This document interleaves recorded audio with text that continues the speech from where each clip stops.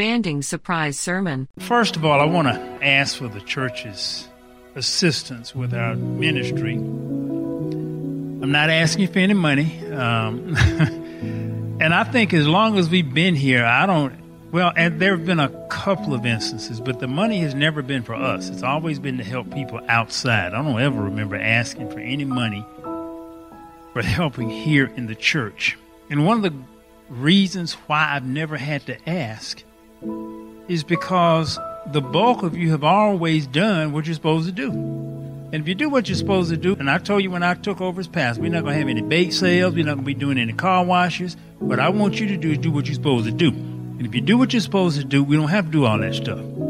If you don't, you got to plead and beg and wash cars and bake pies and cakes and all kind of stuff because you're not doing what you're supposed to do. So I want to first of all thank you for doing what you are supposed to do in terms of your tithes and offerings. It has put the ministry in very solid financial shape and has allowed us to do what we need to do outside of these walls. I want to ask your help in our structure and marketing with our email ministry. Now, I've told you what we've done. In August, I discontinued or at least set the command not to renew any of our television contracts. And we'd been on television since the beginning of the ministry. We'd been on television for 28 years. Y'all know sometimes you need to change. You need to change. I don't care how long you've been doing something, because stuff changes. So I made the decision we were going to come off of television and we're going to put all of the television money into digital marketing to build an email list to reach people around the world. So we began that 10 months ago. And as of now, we have 180,000 people who we send out emails to 7 days a week.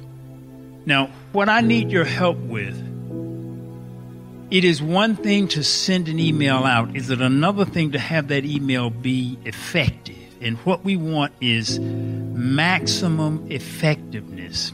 So I'll tell you where we are right now. We send out right now a little over 180,000 a day. And the email list grows by 500 every day. So that means every day, about 1.5 times the capacity of this sanctuary is added to the list. Now, right now we have an open rate, and basically you judge what's called in the technical terms engagement by two primary factors. How many people actually open the email? And then once the email is opened, how many people act on the email once it is opened? So the first thing they have to do is open the email.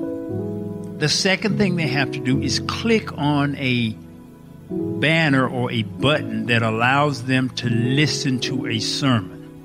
And that's our goal. Our bottom line goal is we want to bring people to Christ. We want to improve their lives wherever they are in the world. As of right now, our open rate is 6.1%. The goal is we want to get it to 15%. You never get 100% of anybody doing anything. In email, if you get 15% of the people to open it, that is a phenomenal figure. Phenomenal. So our goal is to go from 6.1, which is where we currently are, to 15%.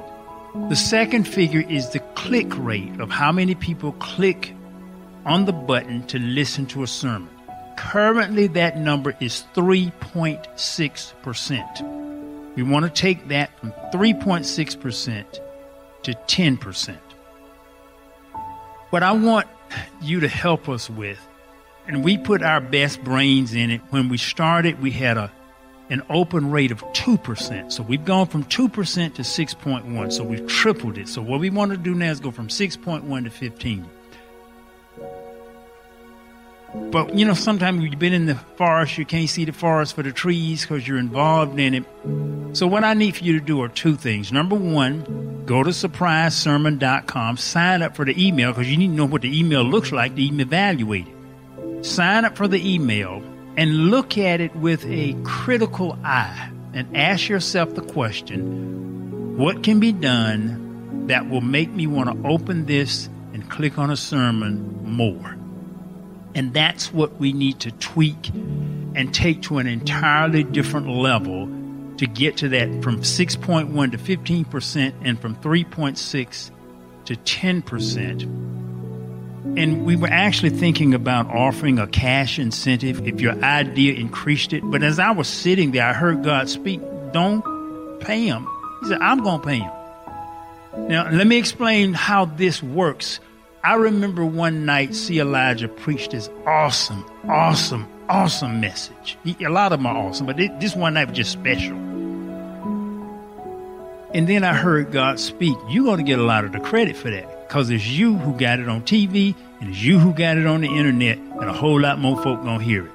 If you take us because of your idea from 6.1 or 3.6 to 15 or 10, that credit goes in your heavenly bank account. Let me tell you what that does in terms of the number of people. 6.1% of 180,000 is about 11,000 people. So 11,000 people a day open the email. 3.6% of 180,000 is 6,500 people. That means every day, enough people to fill up this sanctuary with every seat full 18 times listens to a sermon from Brothers of the Word. That will fill up this sanctuary 18 times. So for every 1% that your idea increases that engagement rate is about 2,000 people. Now, can you imagine if your idea increased it 1, 2, 3, 4, 5, 6, 7%, and each 1% was 2,000 at our current rate, we're adding 500 a day. It's going to take us another 4.5 years at the current rate to reach 1 million, but we're going there. Can you imagine if your idea causes thousands of people every single day to hear the word of God? What kind of treasure does that add to your heavenly bank account? Now understand this, the average church in America has 35 attendees. They have 65 members. 35, it's not mega churches, we're talking about the average church in America. The average, and this was before the pandemic, it's down now since the pandemic. The average church has 35 members every Sunday who attend. The average minister will minister roughly 40 years. So if you take 40 years, you take 35 people every Sunday, times an average of 50 Sundays a year, roughly 1,500 people will hear the sermon per year. Times 40 years, you're talking about 60,000 sermons that the average pastor will have heard over their entire career.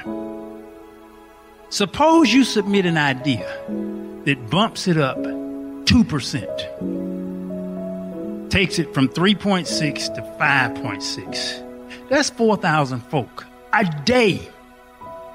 That's about 30,000 folk a week. That means your idea in 2 weeks will impact more ears than the average pastor does in their entire career.